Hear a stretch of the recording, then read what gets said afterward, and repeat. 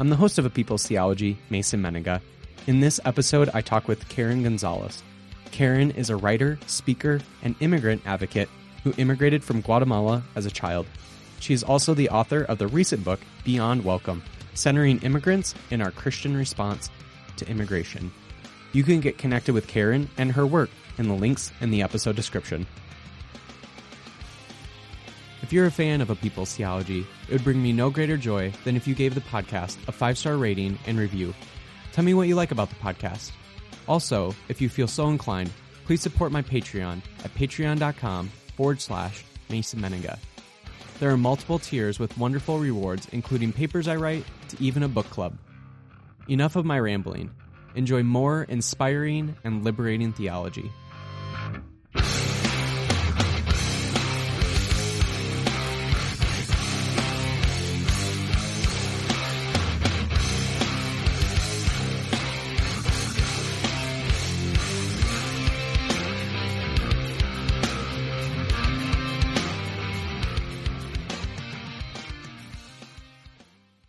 Today I have Karen González with me. Not only am I the biggest fan of Karen González, but Karen, you do incredible things in the world. You are an immigrant advocate and you do so much more. But who is Karen González to Karen González? Let's see. I'm an immigrant. That is an identity that I hold near and dear. So I live in this liminal space. It sounds like you've been to seminary before. I feel like only seminarians use liminal space. Liminal space, yes. So I live in that tension of not being from here nor being from there, which I experienced quite firsthand this summer when I went to Guatemala.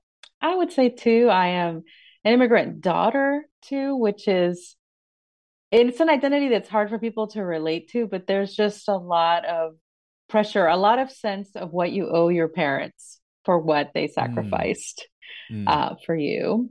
And on a lighter note, I am also a writer, a speaker. I am kind of inadvertently became a public theologian on this subject. So, and soon to be a student, hopefully in a PhD program in Christian ethics. So I'm so excited for you. That's amazing. Yes, me too. I love that. You said you went back to Guatemala recently. How often do you go back to Guatemala? I go back pretty frequently in the last few years, probably every 6 months. But this summer, I was able to go down for 6 weeks and live down there because I was between jobs. And so it worked out really well. And I really felt that experience. You know how here in the United States, we know that it's a microaggression to say to people, where are you from? Right. Mm-hmm.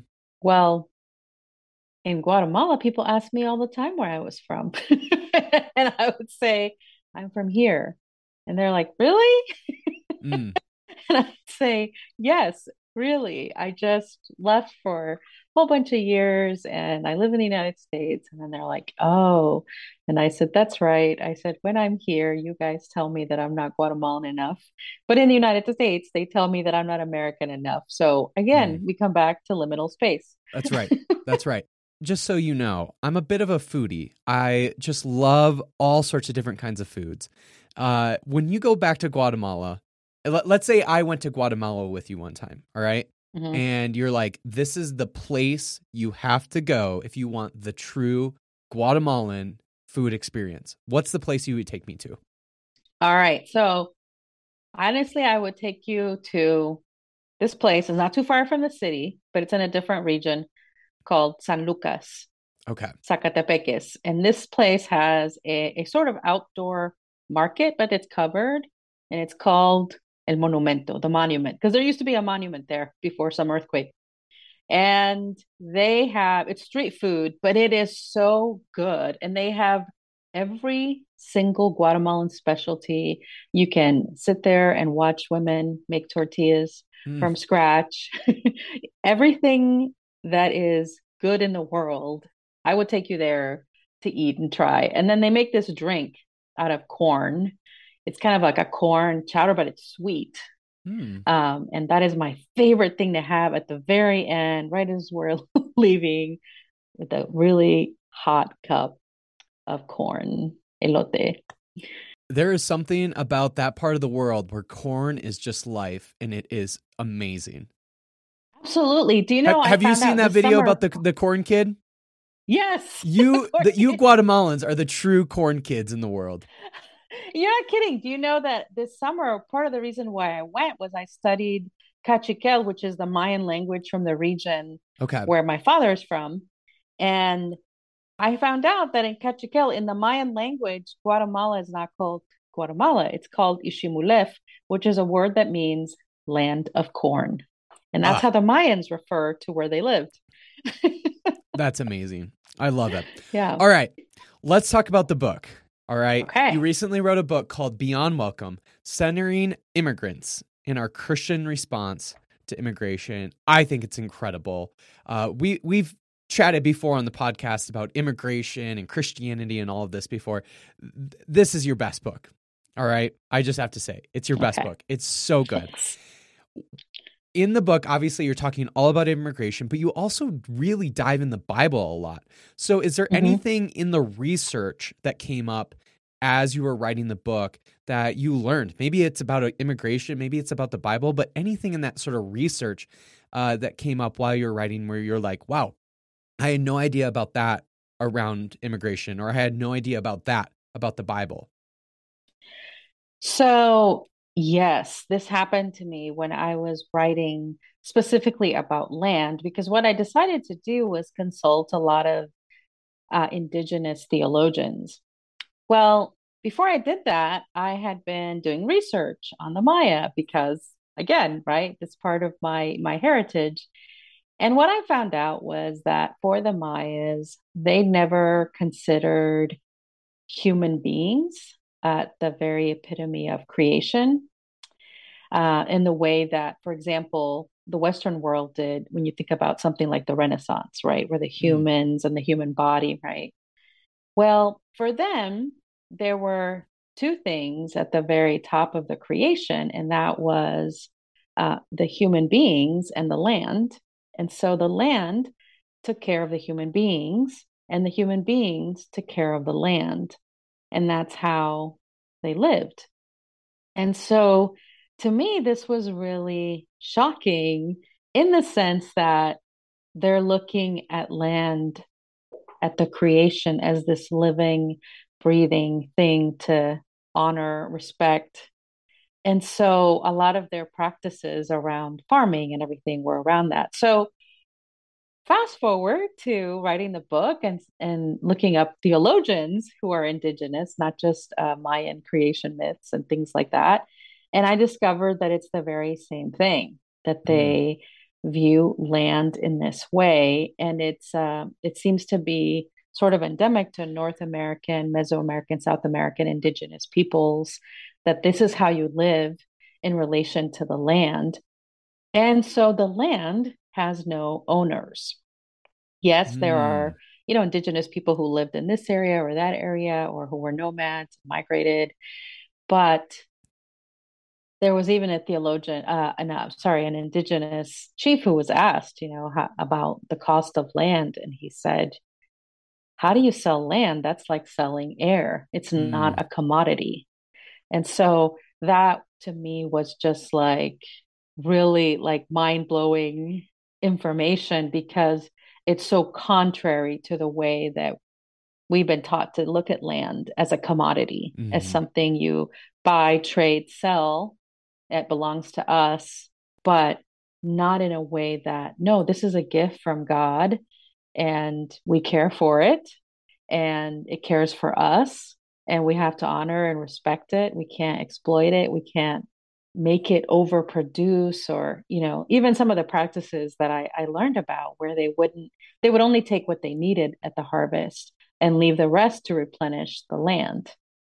And this is something that, of course, Western Europeans saw and thought, these people are lazy. Why don't they harvest everything and take everything? But Mm. as we know, the land needs nutrients, right? Mhm. To continue to care for the humans. And so, yeah. that was the most mind-blowing thing for me. Mm. There's so many ways I could go from that. First off, I just want to say the idea of there's no owners of the land. I want to bookmark because I actually have a question related to that towards the end. But Okay. the other thing around that is, I've been learning over the last few years that if we're actually going to adequately address climate change, we actually have to reimagine our relationship to other organisms, which also includes the organisms of the land. And we can't just like go green or whatever, right? Like we can't just Mm-hmm. continue to have the same sort of capitalist methods and relationship that we have, and then just do a green version. We actually have to radically reimagine it because the Western capitalist understanding of land has completely warped the way we think about land and think about other organisms. And it has then contributed directly to then the way that we've absolutely destroyed it to the point where now the climate is changing and is growing more the climate is now more inhospitable to all creatures, all living things in this world. And so anyway, that's just a thought I have. I don't know if you have any more to say around that, but I really love the way that you bring that out because we actually have to reimagine the relationship that we have with the land if we're actually going to address something like climate change. Mm-hmm. Yeah, completely. And no, I agree with that. That, this whole land back movement, we should all support it for our very survival. It's Mm, not a kindness or it's not some sort of, liberal agenda, quote unquote. It's really the key to our survival. Absolutely. And hmm there's so much that I learned about that as well. But really, if we don't reimagine the way that we think about land, if we don't live in a way where we honor and respect the land, and I came to faith in the evangelical church largely, and we were taught all these things about land were just this new age teachings and things that were not Christian. And honestly, the deep dive that I had to do to write the chapter in that book, I learned that it's actually quite the opposite. So few things can you say, well, this is biblical, but it is biblical to view the land as not belonging to us. mm. That is actually a biblical thing. And there is so much in the story of the Israelites with God in terms of their relationship to the land. And any time that they would exploit people or use the land as a source of oppression, as a source of exploitation, judgment would come down. They would lose then Mm. their access right to the land. So, I love yeah. that we're beginning this conversation about land because I often think about the Bible as this long theology of the land. Mhm. If you really deep like dive, if you kind of pull apart all the things that are going on in the Bible, it really seems like at the end of the day, it's really this huge conversation about the land and God's relationship to the land and our relationship to the land in a lot of ways, right? And one of those issues that get brought up in within that then is immigration, people moving Mhm. around land, right? And one of the things that I love about the book is how much you actually engage scripture around that particular, around immigration. And one of the things that we often hear from conservative evangelicals, and both of us were once those at one time, is that the Bible is clear about this and that. But if there really is one thing about the Bible is actually clear on, it's about immigration. And again, you just bring that out in this book so much. What do you think the abundance of biblical passages about immigration says about how we should think about how God understands immigrants and immigration? because there's just so much. Like, it's almost overwhelming how much there actually is within scripture about immigration. And I think that says something about how we should think about it, because God thinks about immigration in a certain way. Yeah, absolutely. And I think the first thing is there seems to be something in us that is deeply suspicious and prone to rejection of immigrants because there are so many verses that say things like, you must love the stranger, for you yourselves were strangers in Egypt, Mm, reminding them how they were treated when they were in a foreign land and how they should now treat the immigrant amongst them. And that God created an economy to provide not just for immigrants, but other people on the margins. The idea of gleaning, right? Of leaving certain parts of the field untouched so that people who were on the margins of society, including immigrants, could go. And so there was so much that God created. It wasn't just the idea of giving people a command, but here, this is how you do it. And then later you have Jesus openly saying and fully identifying, he doesn't say, hey, y'all, I want you to be really nice to immigrants and to people who are without homes or who are in prison. Instead, he says, no, I am that very person. And, in mm, the evangelical world, we're taught to think so much about the second coming and the rapture, right? That Jesus is coming back.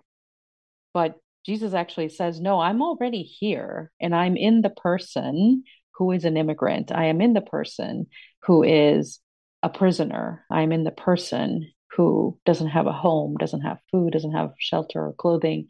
So, yeah, I am fully convinced of that. We get a whole book of the Bible in the book of Ruth about what the blessing of a community when they honor this command to welcome the stranger. But what happens is we read it through other lenses, right? And we turn it into, oh, it's a pre-Jesus kind of story. It's a story about Jesus. mm, And it's not a story suddenly about immigration, about what's actually happening in the text. And mhm, so, yes, there is so much. So I think it indicates one, that we're prone to mistreating, rejecting, being suspicious of foreigners.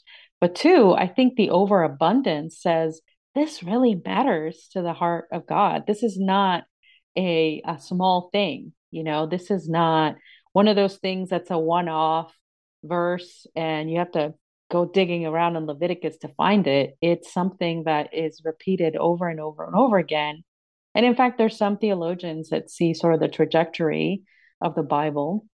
We know that people think of it as being lost to being found, right? mm, From being oppressed to being free. And some people seeing it as being a stranger, an immigrant, and then to becoming part of the family of God. And mm. that's all those stories are in there. And so, yeah, it's a powerful and living message. And it's one that unfortunately the church is largely ignoring. Mhm, mhm. In the beginning of the book, you talk about assimilation, which is obviously a very core part of the experience for many immigrants, and especially in America. What did assimilation look like for you? Because you do talk a little bit about your personal experience around that. And what Mhm. does it look like for you to be fully American and also fully Guatemalan? Because you talk a little bit about that too, because it seemed like that there was a revelation that occurred in your life at some point where you realize, Right, oh, I don't have this doesn't have to be at odds with one another. right. So I want to say that nobody ever pressured me to assimilate. It was something that I sort of felt in the ether. This idea of when I erased parts of myself or diminished them and behaved in a way that was comfortable to the dominant culture, then there were certain benefits from that. Hmm. And I saw that in a lot of different ways. And so, and I noticed it, for example, when I spoke Spanish in a public place and people would get upset. So I use that example. I noticed the way that people treated those who wore the culture on their sleeve, Mm. who were very open about, where they came from and who they were. And I paid attention to all those signals and thought, well, I'm not going to behave that way because I want to be accepted. I want, in to this club, right? Mm.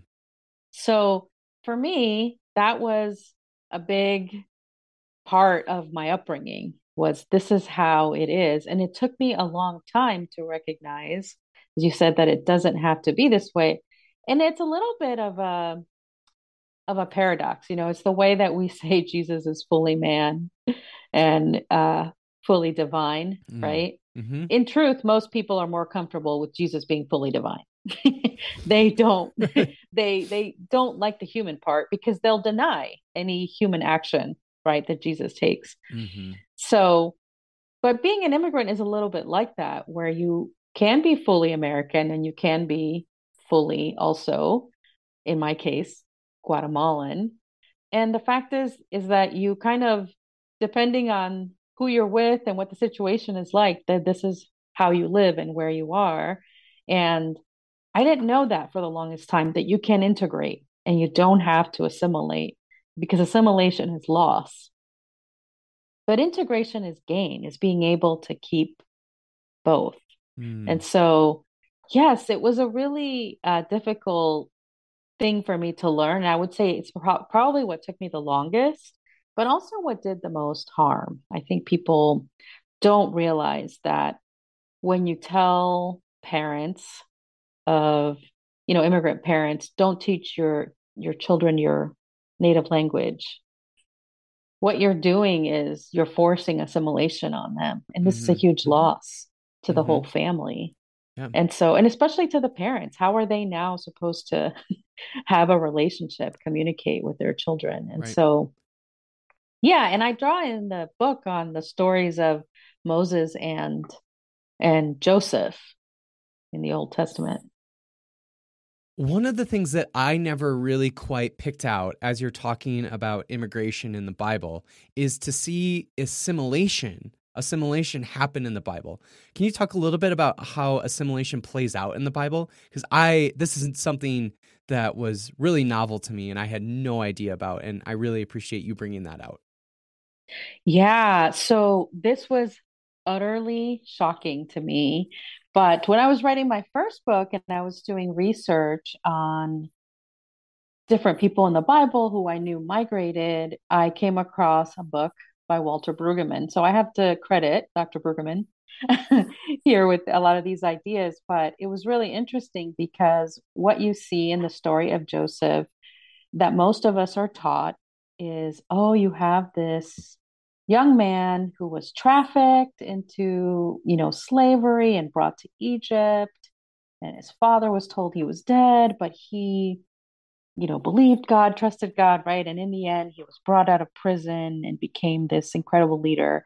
And the verse that everyone pulls out is, what you intended for evil, God intended for good, and end of story.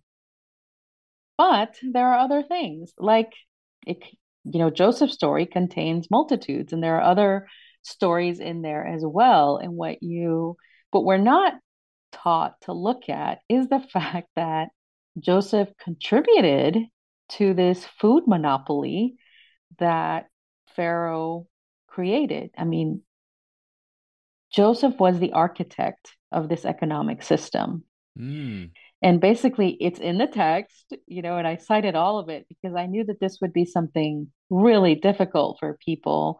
He is one of the heroes of the faith for so many people, and he still is for me. He was flawed, and he's allowed to be. He was a human being, right?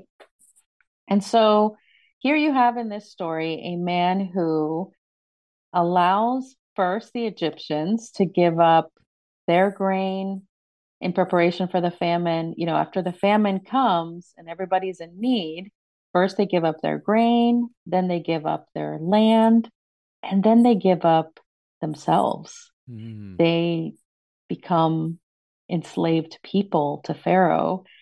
And Joseph is the person who creates that system. And then he brings his own family, right? Well, his own family comes and he encourages them to come and to stay. And so, this very system that he created is what then becomes the vehicle, the catalyst, right, for his own descendants becoming enslaved people in Egypt and suffering in Egypt.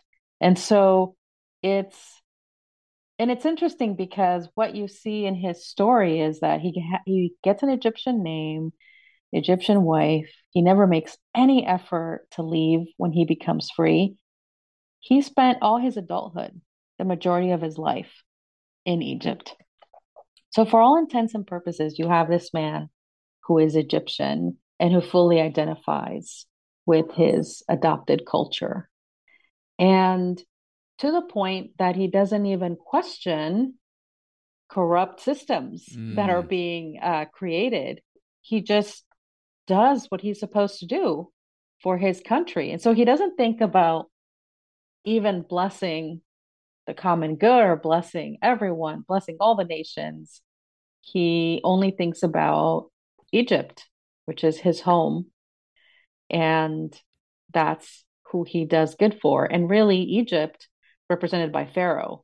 So everything that he does benefits Pharaoh Mm-hmm. ultimately.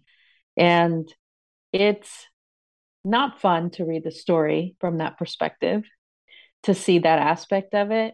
Mm-hmm. And in fact, a few months ago, I tried to like tweet out about it. Man, people were so upset. Even people who are, people that you and I know that are very progressive, they're like, that's not a fair thing to say. Joseph suffered a lot. Joseph was, an enslaved person, and yeah, it's upsetting to people. They don't like to Mm-hmm. think of it that way, but it's there in the text. That reading exists. Mm-hmm. And so I thought it was an interesting contrast with later you have Moses, who granted grew up in a whole different circumstance, also a Hebrew in Egypt, though. And he somehow never fully separates himself from his people. He's raised by Pharaoh's daughter, and yes, he has all this privilege, but somehow he sees his own life, his own future tied to that of the Hebrew people. Mm-hmm. And he could have just accepted the luxurious life, you know, and been okay, sort of a Ben Carson, if you will, kind of situation, right? Like, hey, it's good for me. I'm sorry that it's not great for you all, but he doesn't. And he uses sort of the knowledge of both of these cultures and becomes one of the ideal people. I think one of, because there were other people as well, right? But he becomes sort of an ideal person to lead this movement or to help lead this movement out of Egypt. Mm. And partially because he has this intimate knowledge of Egyptian culture, but he never lost that Hebrew identity. That makes sense. And so, yeah, and I was very much, I was really surprised, I think, I did not expect that. Moses has never been really one of my favorite people in the Bible. I always found him kind of cranky and kind of yeah, kind of difficult, just never but and his it's interesting because when you look at these two people, Joseph has this sort of glorious end, where he lives in Egypt, he's the right-hand man of Pharaoh, and he has this end in glory. And Moses does not have that kind of an end. Mm-hmm. We know he's not even allowed to enter the promised land. So, and he has this really hard calling, this really difficult life for his last, 40 years of life, which is a long time. Mm-hmm. So, yeah, that's sort of where I landed when I was talking about assimilation and the way that it can be harmful, because I see this all the time with, I have family members who've really assimilated to American culture, but what they've really assimilated to is systems of, whiteness, white supremacy is Mm. what they've assimilated to the point where they defend. oppressive systems to the point where it's no longer questioning, like, wait a minute, Yeah. this is actually not good. This is actually harming human beings. All of a sudden, it becomes, no, I want to be recognized as one of them. I want to be fully in that club. And Mm, so I can't critique it. I can't, I need to pretend that I'm white too. And mm, so this is the way it plays out in reality. When people ask me, what about Latinos for Trump? And I'm like, of course that exists because there are yeah. always people who are going to be lured in by whiteness, by the promises, right, of being an insider. You must be a mind reader because that's literally where I was about to go. Because I was going to say this literally relates to your conversation later on in the book about the good immigrant and the bad immigrant, right? Mm-hmm. And yeah, like about how assimilation can totally change the way that one understands themselves, and how because of that they then can assimilate not to necessarily America but really specifically to whiteness, and then all of a sudden they're, even though they themselves are an immigrant, they can actually take an anti-immigrant stance in their politics. I just find that really interesting, but Mm-hmm. yeah, I think it really relates to that conversation around the quote unquote good immigrant and the quote unquote bad immigrant. Right. Yeah. And that's a big myth that exists as well. It's kind of an unspoken myth, but we all know what we mean, right? Yeah. I actually was in a place once where somebody toasted to me and said, the good kind of immigrant. And it actually happened to me, and I was really Oh my shocked. God. I was like, wow, someone saying it out loud. And of course, it's not a compliment. It's a lot of pressure that we put on people to not be able to be human Mm-hmm. because they're supposed to be somehow better than the best US citizen. Mm-hmm. So, yeah, extremely harmful. This episode of A People's Theology is brought to you by United Theological Seminary of the Twin Cities. Are you considering exploring your faith more deeply, or are you called to ministry but haven't found a seminary that is quite right for you? When you come to United, you join a community that is intentionally open, socially aware, and theologically adventurous. United's passion is equipping leaders to make real, lasting change in the world through their many different degree programs. Whether your vocation is in faith leadership, nonprofit leadership, academia, the arts, activism, or social entrepreneurship.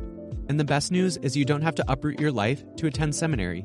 United offers maximum flexibility to fit your schedule. Attend on campus or online, part-time or full-time. Their leading distance learning technology allows students to be active in the classroom and engaged with the United community.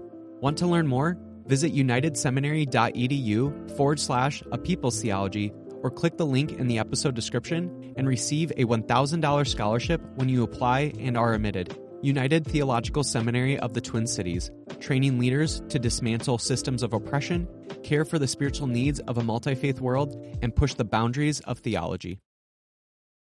In the middle of the book, you talk about how most of the theology you were formed in as you were growing up was by white men, because you were in white evangelicalism, as was I, right? You know, a lot of the listeners, I'm sure, can rattle off all the same names that you were formed by, because we all were, right? John Piper, John Mm-hmm. MacArthur, the whole kit and caboodle.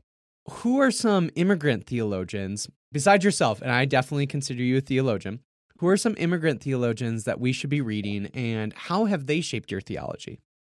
Sure.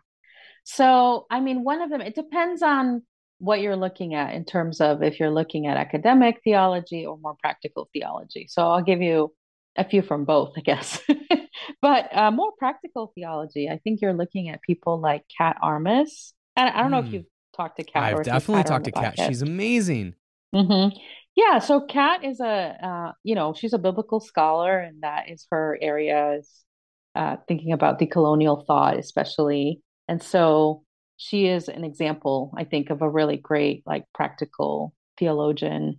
There's Noemi Vega, Noemi is working on her PhD and almost done, but she's also a really excellent Mexican American theologian.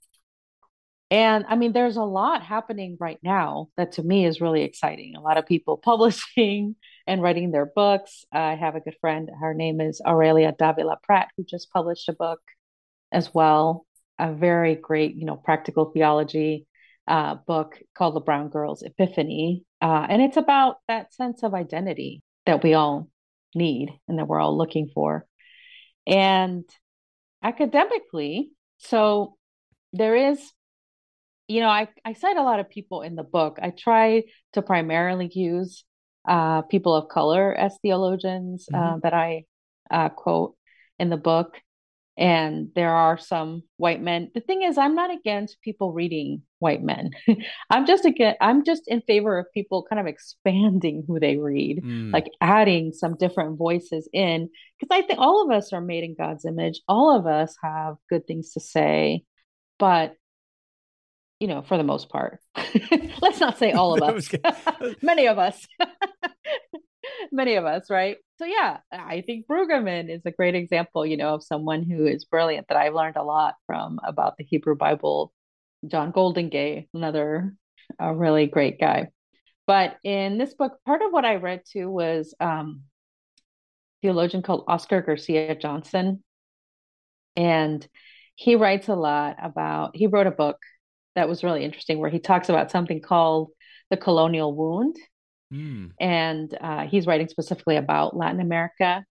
And it was really, really powerful. I found a really something that you read it and it rings true because he talks about the way that this wound has been inflicted on us, and it mostly comes out in the form of white supremacy, even in Latin America, and it's a wound that we keep reproducing generation after generation instead of healing it. And so, but there's lots of great people right now. Elizabeth Conde Fraser, Alexia Salvatierra as well. She's a really great theologian. So yeah, so those are some of the people that I have really learned a lot from. And I would say one of the things about Latinx, 'cause there's a real difference between American, Latinx people and Latin Americans that are in Latin Mm. America right Mm-hmm. now. And I got a sense of that this summer as well, because what happens is our culture is very communal, whether it's there or here. And a lot of theology is done in community. So if you think about the way that we take theology to the streets in Latin America, for example, what do we do with posadas? We literally enact the journey of Mary and Joseph in the streets. And we go Mm. from house to house looking for shelter, looking for the inn that will let them in, right? Pilgrimage is another spiritual practice that's really common in our culture. Mm-hmm. And again, it's an actual embodied practice. It's not just something you sit in your room and think about. It's you go, you journey, and the there's something happening spiritually, right, as part of that journey. Fasting, another really big practice. So there's a lot in our community that is embodied, but also there's a lot that happens communally. And so we say en conjunto is how theology is done. So a lot of the things in the What book, I does try in to conjunto translate en to? conjunto, yeah. It means sort of in community, in a group, Okay. in a group. Yeah. I just So love the word conjunto. That's just a great word. yeah, I'll send it to you. En conjunto.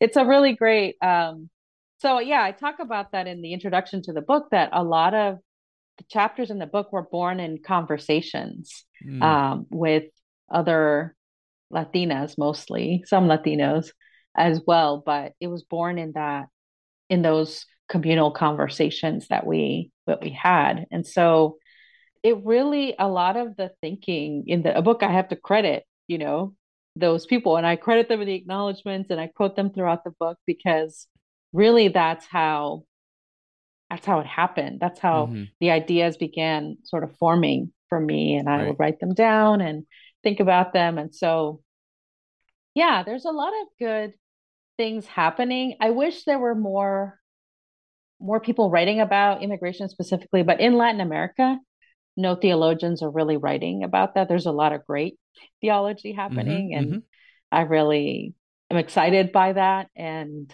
it's part of the reason I'd like to pursue more theological education around a theology of Right. migration or an ancestral memory. Right. Like I said at the beginning, I really do think you're a theologian. I do think you are paving a particular path within theology that is really important. And that's why I'm just such a big fan of you. I just think what you're doing is so, so important because there aren't a lot. I mean, that's not to say that there isn't anybody out there talking about theology and immigration, but you really are in a lot of ways carving that path. You're the sort of trailblazer, if you will. And I think that's so important. And I'm just so excited that you actually are doing that. Thanks, Mason. I appreciate that. So along those lines, we've talked about the theologians, right? The people who are Mm-hmm. writing the stuff down but you also talked about the practical things that people do around, theology and especially how Latin America does theology. What are the practical things that a listener can do right now that would be the Christian response to immigration? I'm thinking, for example, the church that I am a part of in Minneapolis years ago became a sanctuary church, which they use their status as a religious organization to house people who are being threatened to be deported. That's just one example of many where somebody who maybe as a part of a church can urge their church to become a sanctuary church. What are some other practical things that a person can right now pause this podcast episode and they can later on, listen to it, but pause it right now and they can actually start doing some stuff that would be doing really good work in immigration in their community? Well, so one of the things that you can do is volunteer with resettlement agencies. Mm. And there's a resettlement agency anywhere you live. I promise you, unless you're unless you're looking for, you live in Beverly Hills or something, they don't resettle refugees there. I can guarantee you that. But, so you can look up refugee resettlement agencies in your area and you can volunteer to assist either an individual or a family or a couple with resettlement, because one of the hardest things about refugees when they come here is many don't have any what we call familial ties. Mm-hmm. And so they're literally just dropped, they're dropped in Baltimore or Columbus, Ohio, or wherever they happen to be. And that is now home and they have to build a life there. And so there's so many things about American culture that you and I know how to do just because we live here and we don't think about it. So, for example, what do you do at a parent teacher conference? I remember when I was in high school, my parents, I was getting ready for the prom, like the junior prom, and my parents also were getting ready. They thought they were coming with me. And I was like, oh no, you guys don't come. I never had explained to them this is only for like other students, parents don't come to this because they were used to sort of end of year celebration where the parents would get to come as well. Mm. And that was their frame of mind. And Yeah. so think about something as simple as a parent teacher I hope they conference. did like their own prom somewhere else where they enjoyed their time. Right. So yeah, so you can assist individuals and you can do it for as long as you want or not. If you want to just be part of a welcome team that goes to the airport and greets a family and helps them to find their home, you bring them to their apartment or housing and you help them settle in, show them, where all the light switches are and everything, that's fine. Or if you want to commit to something longer where you help people, you kind of come alongside them or you become a language partner, whatever the case may be. So there's lots of things that you can do if you want to resettle. You can also give to organizations that provide legal services. That's one of the most challenging things for people Mm. is those petitions are expensive. The legal services are inexpensive, but there's just so much need. And Mm-hmm. so often these organizations need support to be able to hire more people to do nonprofit kind of law. So, yeah, those are some of the things that you can do like right now. And I think the biggest thing that I would encourage is to first really consider what is it that you really believe about immigration because a lot of people are sort of, you and I talked about how it's very biblical, this message of welcoming immigrants and doing justice for immigrants. But a lot of people are sort of swept. They say that there's 20% of people who are rabidly anti-immigrant and 20% who are very pro. And then there's about 60% in the middle, which is the majority, who kind of don't know what to think. And these are the people who are most easily influenced. If all their friends are Trump supporters, for example, they would go with that group. And Hmm. so I'd really challenge people to just really consider, what is it that I really believe about immigration? Where did I learn this? And does this really jive with what the Bible says? Mm. Because if I'm a Christian, this should matter to me, what this book says about how to treat immigrants. And I think that's really important because you want to engage with people not out of a sense of your own mercy or compassion, although it's fine to feel those things, but also it's more important to feel a sense of shared humanity. These Mm. are fellow human beings. They're not my objects of charity. They have gifts and talents and skills just like I do, but they also have needs right now. Hmm. They love their children just as much as I do, but they come from a different culture. And Hmm. so, yeah, I think that's also really important to do. It's important to act as well. And I support that. I tell the story there about a woman who did a lot to act on behalf of immigrants, but sort of didn't question the inner inside, the messages she'd internalized, Hmm. right, about them. Well, sort of speaking along that sort of inside, like, what do we believe about this? And this is the question I have where I'm like, let's bookmark this. And it really does kind of center around the land ownership aspect that you brought up earlier. But I am curious that it does seem as if the creation of a nation state is what Hmm. creates immigrants in the first place, right? The fact that there is an America, there is a Mexico, there is a Canada, and so on and so forth, right? There are these nation states that are created, and that is what creates immigration. Because we draw these socially constructed borders, right? Like a lot of times, like none of those borders actually really exist, even geographically. We just draw that and we say, well, that's Canada and this is America and this is Mexico. And all of a sudden, if you cross that line that we just created, now you are an immigrant, right? So it is Hmm. creating immigrants. And it creates a lot of violence, as we see, especially when it Yeah. comes to America and the southern border that we've drawn in the line and said this exists, right? And it creates a lot of violence. It kills a lot of people. So Hmm. I'm curious, like, there's a lot of really good things that we can do as we exist as a nation state. But if you were to ideally like think of a world and imagine a world, it does seem like the only way we can imagine that people moving around from land to land, the only way to do that where there isn't going to be all this violence is to actually eliminate the nation state altogether. And I don't know if you really dive so much into that in the book, but I'm really curious around your thoughts around that.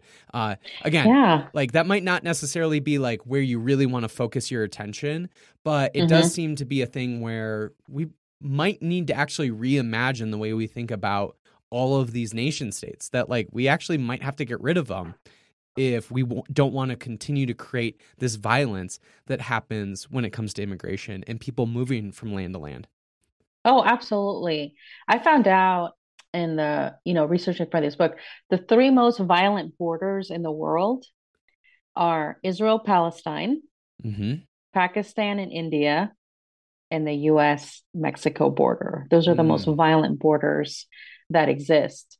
And I absolutely agree. In the book, I actually say that.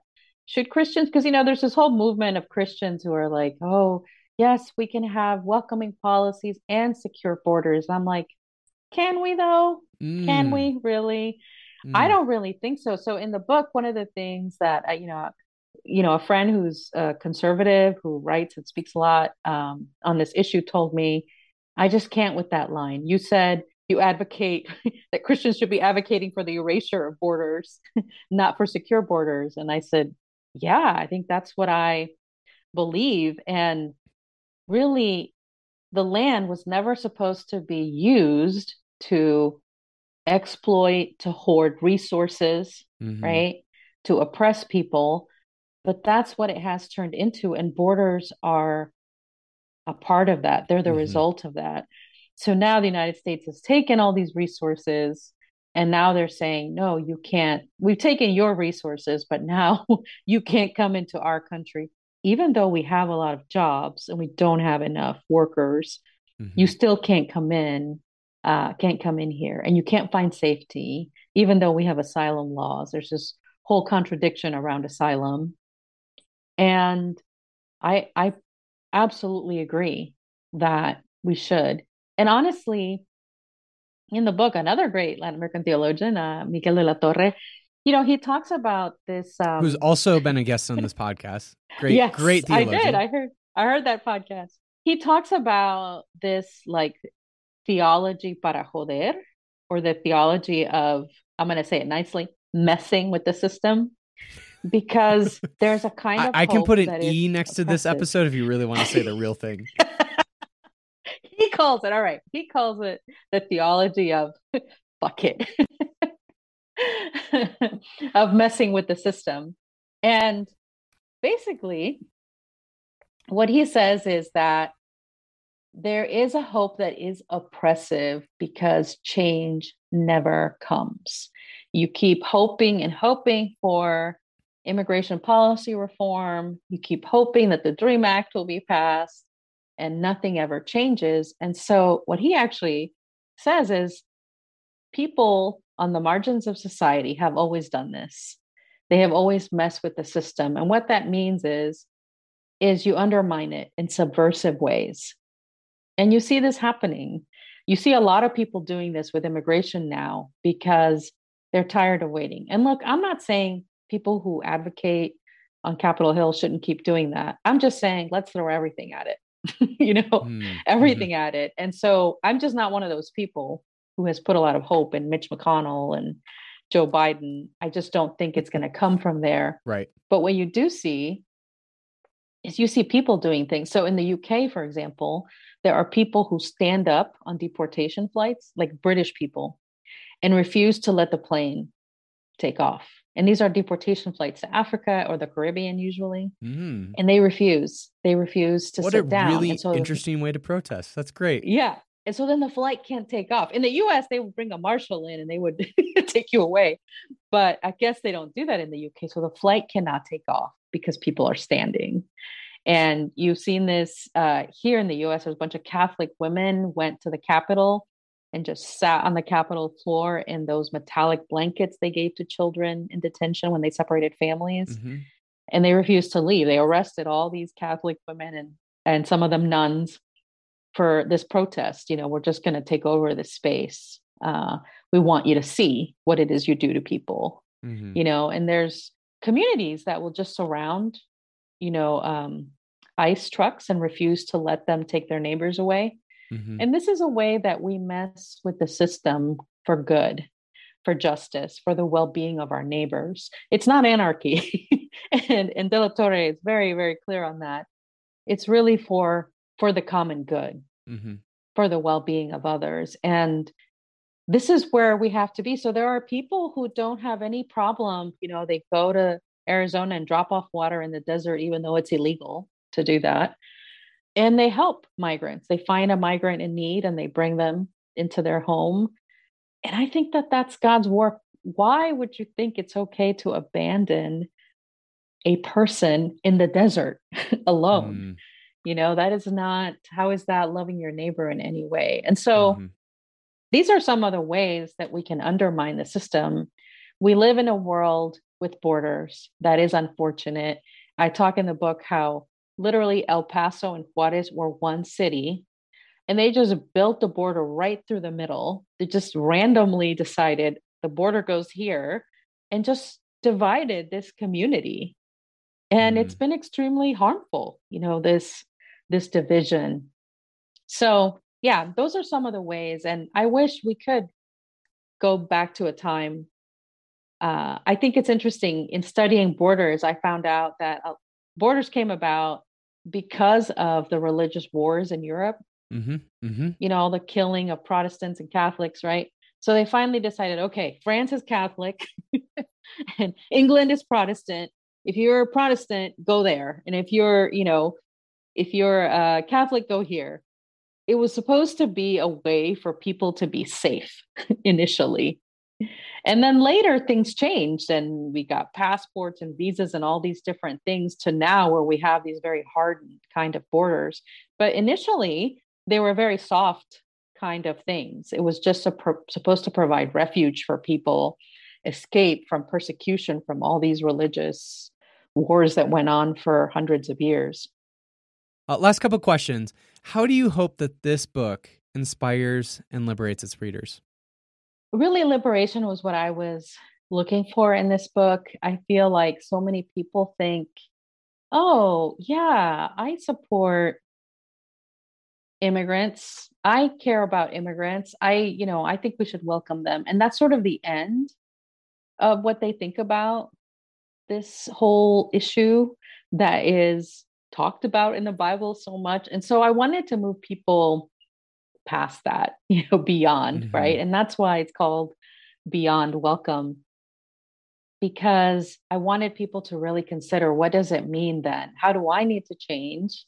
How do I need to regard my neighbor? How do I think about things like land and hospitality? How do I think about these myths that are in the air that I just absorbed and that I perpetuate?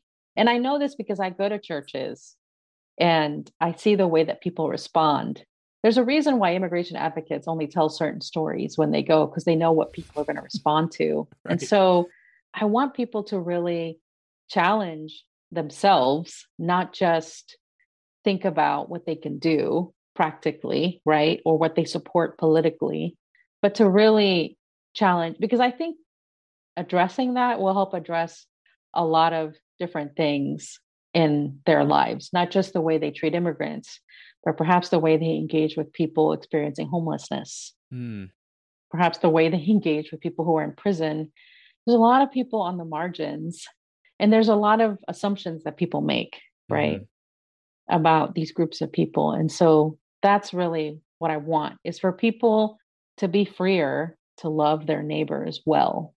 Because right now, if there is love at all, is always in a sort of charity kind of way of I help you, instead of a reciprocal kind of way of, no, I'm here, I care for you, and you also care for me. You have things to offer me as well. So, yeah. I love that. Love that. Last question, Karen. How can listeners get connected to you and your work? Sure. So you can find me on the interwebs, mostly Twitter and Instagram. I don't really post on Facebook very much, but as we all should not be doing very often. No, look, if it wasn't for my agent, I would leave Facebook altogether if it wasn't for publishing. So it's @_ Karen J. González. It's the same on Instagram and Twitter. And I also have a website, karen-gonzalez.com. And yeah, that's mostly where you can find me these days, musing about theology and rooting for the Dodgers. You're getting close to playoff time. Where would you like listeners to get your book? That's what I want to know. Oh, okay. So anywhere that's convenient to them would be great. But if they can get it from like bookshop.org, that would be great, because it does help independent bookstores to continue to survive, so we're not taken over by Jeff Bezos. So that would be fantastic. Lovely. Lovely. Well, Karen, thank you so much for chatting a little bit more about the book. I love it. I mean, anything around immigration, you're the go-to person. This is the go-to book. I'm really excited for you as you explore this more with your further studies. This is going to be really excited. I can't wait to hear a little bit more about all the things that are going to come out of your studies a little bit more. So yeah, thank you so much for chatting a little bit more about it. And again, you're one of my favorite people in the world, and I'm so excited that I got to hang out with you for even just an hour. Thanks, Mason. This was great.